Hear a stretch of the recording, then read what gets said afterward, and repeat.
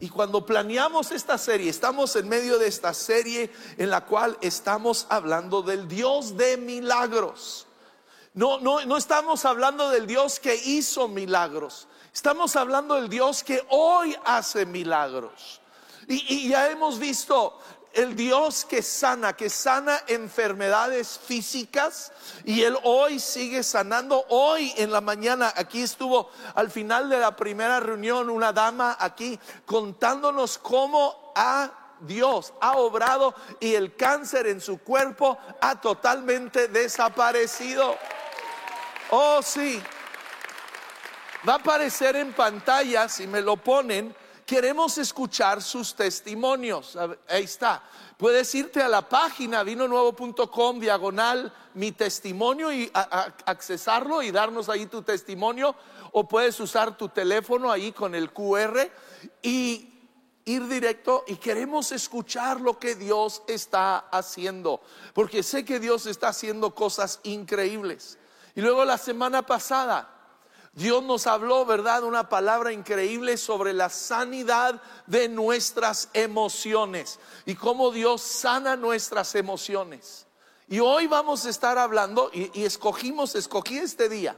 Sabía que era el Día de las Madres y quería hablar de la sanidad que Dios quiere traer a nuestras familias. De hecho, el Antiguo Testamento termina con esta declaración. Dice, Él, hablando de Dios, hará volver el corazón de los padres hacia los hijos y el corazón de los hijos hacia los padres. Pues Dios es un Dios de familia. Dios se revela a nosotros como Dios Padre, Dios Hijo y Dios Espíritu Santo. Esta bella unión de Dios, 3 en 1. Y Él es el Dios de Abraham, de Isaac y de Jacob. Para Dios la familia es tan importante, es esencial, y Él quiere restaurar las familias. Ahora, ¿por qué tiene que restaurarlas? Porque tristemente venimos todos de una familia disfuncional. Y no estoy hablando de tu papá y mamá, puedas que hayas tenido un hogar increíble, pero todos venimos de Adán y Eva. Tú y yo venimos de esta pareja que permitió al pecado entrar y destruir lo que Dios les había dado. Dios los pone en un paraíso. Dice la Escritura, estaban ambos desnudos, y habla más allá que solo lo físico. Y dice, y no se avergonzaba, no había ninguna vergüenza, no había nada oculto entre ellos. Había una relación bella entre esposo y esposa, y luego Dios venía cada tarde y se paseaba con ellos, y había esta comunión perfecta. No había nada que los separara, pero vino el pecado. Y lo encontramos en el capítulo 3 de Génesis. Dice, pero la serpiente era astuta más que todos los animales del campo que Dios había hecho, la cual dijo a la mujer, ¿con que Dios os ha dicho no comáis de todo árbol del huerto? Vamos a ver aquí, el diablo siempre viene a tu vida y a mi vida a querer hacernos dudar de la bondad de Dios. ¿Ves? El diablo quería sembrar una semilla en Eva de que, Dios no quiere que comas, Dios quiere que te mueras de hambre. El diablo siempre quiere sembrar en nuestros corazones una semilla de duda de la gracia y el favor de Dios para con nuestras vidas. Y la mujer le respondió a la serpiente, del fruto de los árboles del huerto podemos comer, pero del fruto del árbol que está en medio del huerto, Dios dijo, no comeréis de él, ni lo tocaréis, para que no muráis. Entonces la serpiente dijo a la mujer, no moriréis. ¿Ves? El diablo siempre no solo quiere poner en tela de juicio la bondad, la misericordia de Dios hacia nuestras vidas, pero quiere que dudemos de lo que Dios ha declarado en su palabra. Y no siempre viene en forma de una serpiente, ¿verdad? Tal vez viene en la forma de un profesor universitario, tal vez viene en la forma de algún comentarista en la televisión o de alguien que parece un erudito, ¿verdad? Pero siempre quieren sembrar una duda en nosotros de la veracidad de la palabra de Dios. Y le dijo, sino que Dios sabe que el día que coman de él, serán abiertos vuestros ojos y serán como Dios, sabiendo el bien y el mal. Y luego dice, y vio la mujer que el árbol era bueno para comer, que era agradable a los ojos, y el árbol codiciable para alcanzar la sabiduría, y tomó de su fruto y comió, y dio también a su marido, el cual comió así como ella. ¿Ves? El diablo siempre usa nuestros deseos para llevarnos, seducirnos y apartarnos de Dios. 1 Juan 2:16 nos dice, porque todo lo que hay en el mundo, los deseos de la carne, los deseos de los ojos y la vanagloria de la vida, no provienen del Padre, sino del mundo. El diablo usó estas mismas tentaciones con Eva y Adán en el huerto y los sigue usando el día de hoy. Los deseos de la carne, ¿sí? Esa canción no puede ser tuya y mía, ¿ok? No puede ser el lema de nuestra vida. Dale alegría a tu cuerpo, Macarena. Ese no puede ser el lema de tu vida y mi vida. Porque el darle alegría a nuestro cuerpo habla de esta seducción de los placeres sensoriales por encima de Dios. Y lo que vemos con nuestros ojos, lo que lujuriamos con nuestros ojos, y luego el orgullo, el querer ser mejor que otros, el querer tener más que otros, nos lleva al pecado. Y el pecado trae consecuencias. Hay 3 consecuencias que vemos aquí en la vida de Adán y Eva y esta primera familia que viene impactando la vida tuya y mía. Dice, entonces fueron abiertos los ojos de ambos, conocieron que estaban desnudos. Ahora escúchenme, habían estado desnudos toda su vida. No es que de repente, ¡ay, estás desnuda! No, es que de repente entra vergüenza. De repente entra vergüenza, dice. Entonces cosieron hojas de higuera y se hicieron delantales. Y luego dice, oyendo la voz de Dios que se paseaba en el huerto al aire del día, y el hombre y su mujer se escondieron de la presencia de Dios entre los árboles del huerto. Wow. La vergüenza, resultado del pecado, separa al hombre y a la mujer. Separa al hombre y la mujer de Dios. La vergüenza del pecado en nuestra vida es lo que viene a separar los hogares, las familias, a causar este estrago. Y por más que ellos trataron de taparse, no pudieron. Entonces Dios dice, hizo al hombre y a su mujer túnicas de pieles y los vistió. Lo único que puede cubrir la vergüenza tuya y mía de nuestro pecado es la sangre del Cordero de Dios. Un cordero tuvo que morir para cubrir la desnudez de Adán y Eva. Dios tuvo que matar a este animal y tomar su piel para cubrirlos, para vestirlos. Y es hoy en día que la culpa tuya y mía solo es cubierto por medio del Cordero de Dios. Nos dice Apocalipsis 3:18, dice, por tanto, yo te aconsejo que de mí compres oro refinado en fuego. No está hablando de oro físico, no está hablando de la joyería que tú traes el día de hoy, mujer. No, está hablando de la palabra de Dios. Que tú y yo busquemos la palabra de Dios. Y luego dice, y vestiduras blancas para vestirte, y que no se descubra ¿qué? La vergüenza de tu desnudez.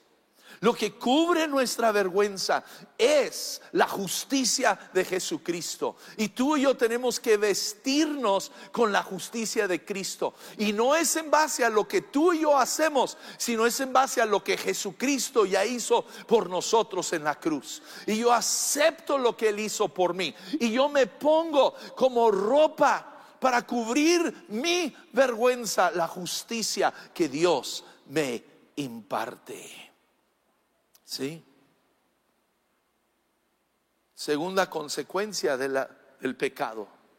Primero es vergüenza, pero luego vino acusación. Y Dios le dijo: ¿quién te enseñó que estabas desnudo? ¿Has comido del árbol que yo te mandé que no comieses? Y el hombre respondió, y escúchame, vamos a ver al hombre, pero también la mujer hace lo mismo. ¿Cómo le respondió Adán? ¿Qué hace? Acusa, acusaciones. La mujer que tú me diste, fue culpa de ellos. Él dice, fue ella, culpa de ella. Dios, yo estaba bien mientras solo eran changuitos y perros y gatos aquí, pero ella vino a echar todo a perder. ¿Y cuántas veces en nuestros hogares siempre queremos apuntar y a culpar a alguien más? No, es que mi papá así era, es que mi mamá así era, no, es que estos hijos que tengo, no, es que mi hermano. Y siempre queremos culpar a los demás. Entonces Adán culpa a Eva y culpa a Dios. Es la mujer que tú, Dios, tú al fin tienes la culpa porque tú me la diste. Y esa acusación, ese espíritu de acusación, no viene de Dios, viene del diablo mismo. Apocalipsis 12:10 nos habla de él. Dice, el acusador, Satanás, ¿verdad? El acusador de nuestros hermanos, el que los acusaba delante de nuestro Dios día y noche. Cuando tú y yo nos encontramos en nuestros hogares acusando a los demás, es que mi hermano me hizo esto, es que aquel me hizo aquello. Escúchame, estamos obrando en el espíritu del diablo. No es de Dios. Y tenemos que recordar que estamos acusando a aquellos que son parte de la familia de Dios, que somos de una sola familia. A ver, háganme un favor todos, apúntenme así, apúntenme con su dedo, apúntenme. Ahora vean su mano, véanla. ¿Cuántos dedos le están apuntando a usted? A usted. Tres. Usted apunta, es que me hizo. Vea su mano, son 3 dedos que le apuntan a usted. Tenemos que reconocer en toda circunstancia, yo también tengo mucha culpa aquí en esta situación. Y finalmente lo que trae la consecuencia del pecado es la inseguridad. ¿Qué hicieron Adán y Eva? Se escondieron el uno del otro, se escondieron de Dios por una inseguridad. Hoy celebramos a las mamás, celebramos que ustedes son madres, pero mujer, entiéndame, tu llamado primordial no es ser mamá. El llamado primordial de todos nosotros es ser un hijo de Dios. Es ser un hijo de Dios, aceptado, amado por el Padre. Y somos hijos amados, no importa lo que tú y yo hacemos. ¿Ves? Algunos de nosotros crecimos en hogares donde, si te sacabas un 10, ¿verdad?, en la escuela, eres un hijo amado. Y si te sacabas un 6, pues eras el hijo de no sé quién, el hijo del lechero, ¿no? Pero en Dios, escúchame, no importa lo que tú y yo hacemos, nuestra identidad está en Jesucristo. Él es nuestro Dios, Él es nuestro Padre y somos hijos amados. Nos dice Juan 1:12, más a cuantos lo recibieron, a los que creen en su nombre. ¿Qué dice? Les dio el derecho, el poder, la potestad de ser hechos hijos de Dios. ¿Cuántos hijos de Dios tenemos aquí el día de hoy? Tú y yo somos hijos de Dios, amados por nuestro Padre. Ahora, ¿cómo sanamos nuestras familias? ¿Cómo sanamos nuestras relaciones? Buscando el mensaje para hoy, Dios me dio 4 ejemplos en la Biblia de cosas que tú y yo debemos de hacer para traer sanidad a nuestras relaciones familiares. Y me dio 4 diferentes familias. El primero es la familia de la mujer de Sunem. Esta mujer era estéril, no podía tener hijos, pero ella, por su amor a Dios, había hecho un lugar donde el profeta Eliseo podía llegar a descansar. Y él, viendo la necesidad de la mujer, le declara que va a tener un hijo. Al año ella ya tiene un hijo, él crece, pero llega un día que se enferma y muere. Qué tragedia para una familia, ¿no? La muerte de un hijo. Pero dice, luego ella fue a la montaña y se abrazó a los pies del hombre de Dios. Y ese se acercó con el propósito de apartarla, pero el hombre de Dios intervino: déjala, está muy angustiada y el Señor me ha ocultado lo que le pasa, no me ha dicho nada. Esta mujer, cuando su hijo se muere, ella se monta en un burro y se echa un viaje de aproximadamente 16 millas, 26 kilómetros, unas 5 o 6 horas en burro para llegar a este lugar donde está el profeta de Dios. Y ella llega clamando a él por la vida de su hijo. Y luego dice, Eliseo le ordenó a Giesi: arréglate la ropa, toma mi bastón y ponte en camino. Si te encuentras con alguien y le saludes, si alguien te saluda, no le respondas, y cuando llegues coloca el bastón sobre la cara del niño. Entonces Eliseo estaba pensando: ok, ya resolví esto. Giesi, sal corriendo con mi bastón, ponlo sobre el muchacho. Pero escúchenme, esta mujer no está satisfecha. Ella no va a aceptar eso. Dice: pero la madre del niño exclamó: le juro a usted que no lo dejaré solo, tan cierto como que el Señor y usted viven. Así que Eliseo se levantó y fue con ella. Esta mujer está clamando a Dios y está diciendo: Dios, no te suelto hasta que tú obres en la vida de mi familia. Y necesitamos hombres y mujeres el día de hoy que empiecen a clamar por su familia. Que Dios empiece a traer una sanidad. Que tú y yo nos levantemos a orar por la salvación de nuestros hijos. Que tú y yo nos levantemos a orar por la restauración de relaciones que están rotos. Y tú y yo, como esta mujer, decimos: Dios, no te suelto hasta que tú obres en mi familia. Tenemos que ser gente de oración para ver a Dios restaurar nuestras familias. No es nomás lo anhelo, lo deseo. No. Esta mujer se puso en acción, fue y se abraza a Eliseo y dice: no es suficiente que envíes a tu siervo. No. O tú vas, o de aquí tú no te separas de mí. Y que tú y yo tengamos esa actitud en oración. Que cada mañana, cada día, Dios obra en la vida de mis hijos, obra en la vida de mis padres, obra en nuestras familias, oh Dios. Luego Dios me llevó a Naamán. Naamán es otro hombre de familia que de repente, este hombre es un general en el ejército sirio y le da lepra. Y la lepra venía a destruir las familias, porque el leproso no podía quedarse en su casa. Era expulsado de su casa, tenía que vivir totalmente aislado, no podía llegar a abrazar a sus hijos, no podía jugar con ellos, no podía pasar tiempo con ellos por su enfermedad, y le da la lepra. Y él va con el profeta Eliseo. Él le va esperando que Eliseo salga y Eliseo haga una oración sobre él, una proclamación, y ¡pum! 1, 2, 3, ¡pa! Él está queriendo rápido su sanidad. Pero va con el profeta y el profeta le dice: tienes que ir. El profeta ni sale para empezar. Manda a su siervo: dile a tal general que se vaya al río Jordán y se zambuta 7 veces. Este general, oiga, yo soy el general de Siria, yo soy un hombre importante, y me sale a decirme, ¿verdad? Su asistente, ni siquiera sale él, y luego ni siquiera hace así una... Tengo que ir a zambutirme 7 veces en el río Jordán. Él no quería, no lo entendía, y se le hacía algo sucio. Decía: no, hay otros ríos mejores, yo no me voy a ese río. Pero lo convencen de que vaya. Ahora se tiene que zambutir 7 veces, no 1, no 2, no 3, no 4, no 5, no 6, 7 veces.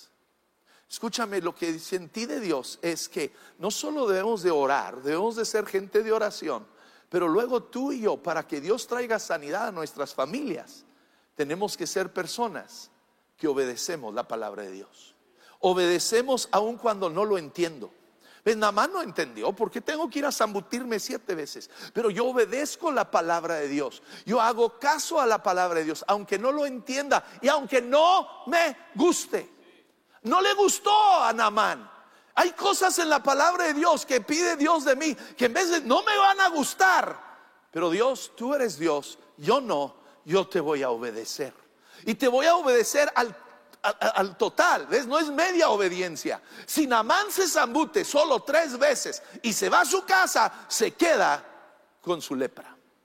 Tú y yo tenemos que decirle a Dios: Dios, yo te voy a obedecer en todo lo que pidas de mi vida, en todo lo que tú pidas de mi vida. ¿Ves? La palabra de Dios es una palabra que debe ser como la brújula de nuestra vida, la que nos dirige, nos conduce. Es práctica, nos habla de cómo obrar en el trabajo, cómo tratar los unos a los otros, ¿verdad? Cómo manejar dinero. Nos habla de todos nuestros aspectos. Efesios 6:1: hijos, obedezcan el Señor a vuestros padres. No cuando te gusta, no cuando te conviene, en todo tiempo, dice, porque esto es justo. Honra a tu padre y a tu madre, que es el primer mandamiento con promesa, para que te vaya bien y seas de larga vida sobre la tierra. Y hijos, tranquilos, no nos deja a los padres fuera. Dice: y vosotros, padres, no provoquéis a ira a vuestros hijos, sino criadlos ¿en qué? En disciplina y amonestación del Señor. Entonces tú y yo tenemos que amar la palabra de Dios y obedecer la palabra de Dios. Entonces debemos de orar para que Dios restaure nuestras familias, y debemos al mismo tiempo tú y yo obedecer cada parte de esta palabra de Dios. Y luego veo a estos 10 leprosos. Hay 10 leprosos que llegan un día con Jesús, le piden sanidad. Jesús no impone sus manos sobre ellos, sino les dice: vayan con el sacerdote y preséntense. Tenían que ir, el sacerdote era el que los examinaba, veía si ya estaban limpios de la lepra, y en el camino quedan sanos, totalmente sanos los 10. Pero fíjense, de esos 10 dice: entonces uno de ellos, ¿cuántos? Uno de ellos, viendo que había sido sanado, volvió glorificando a Dios a gran voz, y se postró rostro en tierra a sus pies, dándole gracias. Y este era samaritano, ni siquiera era judío, ¿sí? Y respondió Jesús y dijo: ¿no son 10 los que fueron limpiados? ¿Y los 9 dónde están? ¿Sabes que Dios se fija cuando tú y yo no damos gracias? Cuando tú y yo recibimos un milagro de Dios, cuando Dios responde nuestras oraciones y tú y yo no le damos gracias, Dios sí se fija. Wow. Dice: no hubo quien volviese y diese gloria a Dios sino este extranjero. Y le dijo: escúchame, porque este hombre va a recibir algo que los otros no reciben. Por su gratitud, él recibe algo a favor suyo que los demás no reciben. Le dice: vete, tu fe te ha salvado. Los otros se fueron con su sanidad. Dios es tan bueno, Él no les quitó la sanidad por su falta de gratitud, pero ellos no recibieron una salvación eterna como este hombre, por su gratitud. Tú y yo, escúchame, debemos de orar por nuestra familia, debemos obedecer la palabra de Dios, pero también tú y yo debemos ser gente agradecida con Dios por todo lo que nos ha dado. Tú y yo, ¿cuándo fue la última vez que le diste gracias a Dios por tus padres? ¿Cuándo fue la última vez que le diste gracias a Dios por tus hijos? ¿Cuándo fue la última vez que le diste gracias a Dios por los hermanos y hermanas que tienes y la familia en la que Dios te ha puesto? Que tú y yo aprendamos a vivir agradecidos con Dios por lo que nos ha dado, y que seamos agradecidos los unos con los otros. Y no espere al gran milagro. Señora, cuando ese viejo suyo, digo ese esposo suyo, recoja esos calzones del piso, dale gracias, ¿ok? No esperes a que te limpie toda la casa, ¿ok? Pero recoge algo. Gracias, mi amor, gracias. Que seamos agradecidos con Dios y el uno con el otro. Nos dice Filipenses 4:6, dice: sean conocidas sus peticiones delante de Dios en toda oración y ruego. ¿Con qué dice? Con acción de ¿qué? De gracias. Que no solo seamos gente que sabe pedir, debemos de saber pedir, pero también sé dar gracias. Sé decirle gracias, Dios, gracias por la vida. Tú y yo tenemos tanto por lo cual darle gracias a Dios. La nación en donde Dios nos ha puesto. Tú y yo no estamos viviendo en medio de una zona de guerra. Tú y yo no estamos viviendo en una zona de hambruna. Tú y yo, Dios nos ha bendecido. Tenemos de qué dar gracias. Y cuando hacemos eso, escúchame, sigue ahí Filipenses 4:7 dice, cuando tú y yo obramos en este espíritu de gratitud, dice, la paz de Dios que sobrepasa todo entendimiento, guardará vuestros corazones y vuestros pensamientos. La gratitud obra en nuestras vidas algo extraordinario. Que tú y yo seamos gente agradecida. Termino con una última historia, la cual Dios me puso. Y es una historia extraña. Es la mujer adúltera. Le traen a Jesús una mujer, la cual agarran en el acto de adulterio. ¿Dónde está el hombre? No sé, porque no creo que cometió adulterio ella sola. ¿Ok? No me la entendieron, pero bueno. Pero aquí está.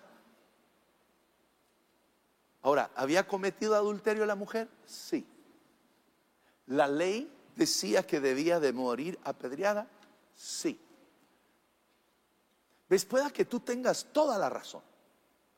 Tu padre, tu madre te abandonó. Tus hijos han sido unos desgraciados.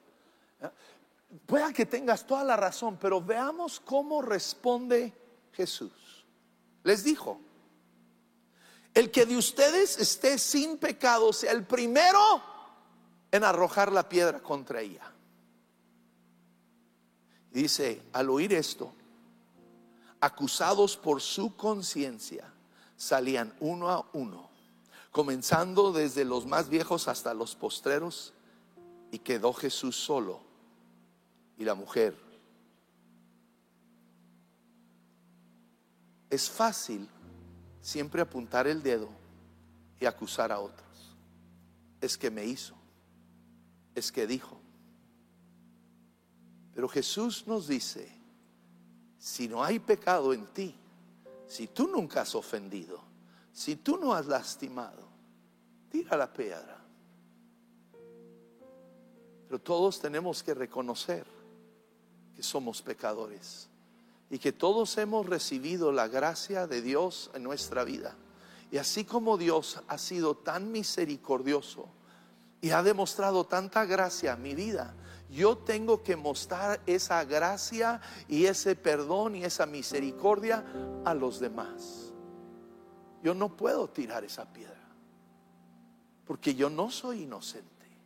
Pero vamos diciendo que eres, vamos diciendo que tú eres el único en este mundo que nunca ha pecado y hecho mal. ¿Qué dice Jesús? Enderezando Jesús y viendo que no nadie sino la mujer, le dijo: ¿dónde están los que te acusaban? ¿Ninguno te condenó? Y ella dijo: ninguno, Señor. Entonces Jesús, escúchame, Jesús, ¿la mujer había pecado? Sí. Ok, despierten. Sí.